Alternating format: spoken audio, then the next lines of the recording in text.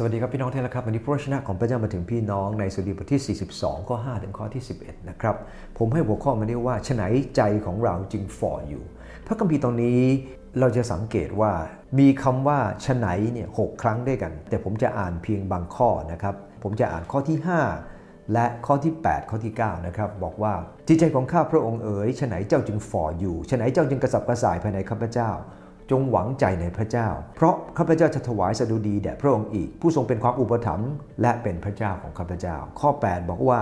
กลางวันพระเจ้าทรงบัญชาความรักของพระองค์กลางคืนเพลงของพระองค์อยู่ของข้าพระองค์เป็นคำอธิษฐานต่อพระเจ้าแห่งชีวิตของข้าพระองค์ข้อ9ข้าพระองค์จะทูลพระเจ้าพระศิลาข้าพเจ้าว่าฉะไหนพระองค์ลืมข้าพระองค์เสียฉะไหนข้าพระองค์จะต้องไปอย่างเป็นทุกข์เพราะการบีบบังคับของศัตรูในพระคัมภีร์ตอนนี้เนี่ยนะครับคนที่เขียนพระคัมภีร์ตรงนี้อาจจะไม่ใช่ดาวิดแต่พระคัมภีร์ตรงนี้อาจจะเป็นคนที่เขาต้องห่างจากนิเวศของพระเจ้าไปอยู่ในดินแดนของศัตรูและมีคำว่าฉะไหนถึง6ครั้งด้วยกันเป็นคำถามเป็นคำลำพึงของตัวเองตำหนิว่าทำไมลูกของพระเจ้าจึงรู้สึกท้อแท้แบบนี้วันนี้เคยถามตัวเองไหมครับว่าเราเป็นลูกพระเจ้าทำไมบางครั้งเราหมดกำลังใจและเราควรจะกลับมาสู่สภาพแบบนั้นได้ยังไงนะครับกลับมาสู่สภาพที่มีกำลังใจได้ยังไงประการที่1นะครับจากพระคัมภีร์ตรงนี้บอกว่าข้าพเจ้าจะถวายสดุดีแด่พระองค์อีกผู้เป็นความอุปถัมภ์และเป็นพระเจ้าของข้าพเจ้าจงหวังใจในพระเจ้าขอบคุณพระเจ้าครับข้อที่5บอกจงหวังใจในพระเจ้าเพราะพระเจ้าเป็นความอุปถัมภ์ของเราดังนั้นเองสิ่งแรกเราเองต้องมีความหวังในพระเจ้าเสมอและตระหนักว่าพระเจ้าเป็นผู้อุปถัมภ์ของเราคำว่าอุปถัมภ์ในที่นี้ภาษาเดิมใช้คำว่าเยชูอาหมายถึงช่วยให้รอดได้ชัยชนะขอบคุณพระเจ้าครับพระเยซูคริสต์เจ้าพระนามของพระองค์คือเยชูอาเหมือนกันนะครับและพระองค์เป็น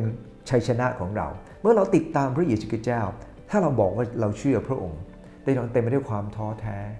พระนามของพระเยซูคริสต์เจ้าคือเยชูอาผู้ช่วยให้รอดชัยชนะวันนี้เราชัยชนะไหมครับนะฮะเราแพ้กีฬาไม่เป็นไรแต่ใจเราอย่าแพ้อย่าหมดกำลังใจไปนะครับเพราะพระเยซูคริสต์คือเยชูอาในข้อที่6ได้บันทึกถึงเรื่องความอุดมสมบูรณ์ของแม่น้ำจอร์แดนนะฮะและได้พูดถึงที่สูงของเฮอร์มอนนะครับและมิซาก็น่าจะเป็นเนินสูงสุดของเฮอร์มอนนะครับกำลังบอกว่าในความอุดมสมบูรณ์ในความหนาวเหน็บในแม่น้ำที่เชี่ยวกรากหรือการตกไปเป็นเฉลยเขาก็ยังควรจะต้องหวังใจในการอุปถัมภ์ของพระเจ้าวันนี้พี่น้องที่รักครับจะเป็นอะไรเกิดขึ้นก็ตามเราต้องหวังใจในพระเจ้าเสมอนะครับอันที่2จดจ่อกับความรักของพระเจ้าพระคัมภีร์บอกว่ากลางวันพระเจ้าบัญชาความรักของพระองค์กลางคืนเพลงของพระองค์อยู่ข้าพระองค์พระคัมภีร์ในตรงนี้ได้พูดถึงว่า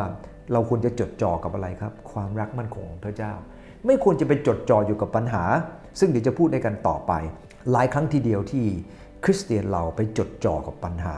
แทนที่จดจ่อความรักของพระเจ้าความรักมั่นคงคืออะไรความรักมั่นคงคือความรักที่ไม่มีการเปลี่ยนแปลงเราจะดีหรือเราจะเลวความรักของพระเจ้าก็ไม่เคยเปลี่ยนแปลงแต่เมื่อเราไม่ได้จดจ่อกับความรักของพระเจ้าหรือดำเนินชีวิตถูกต้องต่อพระเจ้าเราก็จะขาดจากพระพรของพระเจ้าเราต้องกลับคืนมานะครับคล้ายๆกับเพลงข้ามควรบทที่3ข้อ19ถึง22ที่ได้พูดถึงเรื่องของเหตุไฉนไปมองดูความทุกข์นะครับอันที่3ก็คืออย่าไปจดจ่อกับปัญหาและศัตรูนอกจากจะหวังใจในพระเจ้าจดจ่อกับความรักของพระเจ้าอย่าไปจดจ่อกับปัญหาและศัตรูครับเพราะปัญหาและศัตรูนั้นยิ่งทำให้เราแย่ในพระคัมภีร์ตรงนี้ได้บอกว่าปฏิปักษ์เยาะเย้ยข้าพระองค์เหมือนกับแผลเนื้อร้ายถ้าเราเองฟังคำเยาะเย้ยของคนนะครับเราจะยิ่งแย่ดังนั้นเองวิธีการอย่างหนึ่งก็คืออย่าไปใส่ใจกับคำพูดของมนุษย์มนามากเกินไปนะครับปล่อยผ่านไปใส่ใจที่พระเจ้าครับเพราะพระเจ้าจะเป็นผู้ทรงแก้ปัญหาถ้าไปใส่ใจกับปฏิปักษ์และคำพูดมากเราจะหมดกำลังใจนะครับพระคัมภีร์สอนเราแบบนั้นว่า1ครับถามตัวเองว่าทำไมเราจึงฝ่ออยู่นะเราต้องกลับคืนมาสู่สภาพจิตใจที่เข้มแข็งขึ้นโดยหวังใจในความอุปถัมภ์พระเจ้า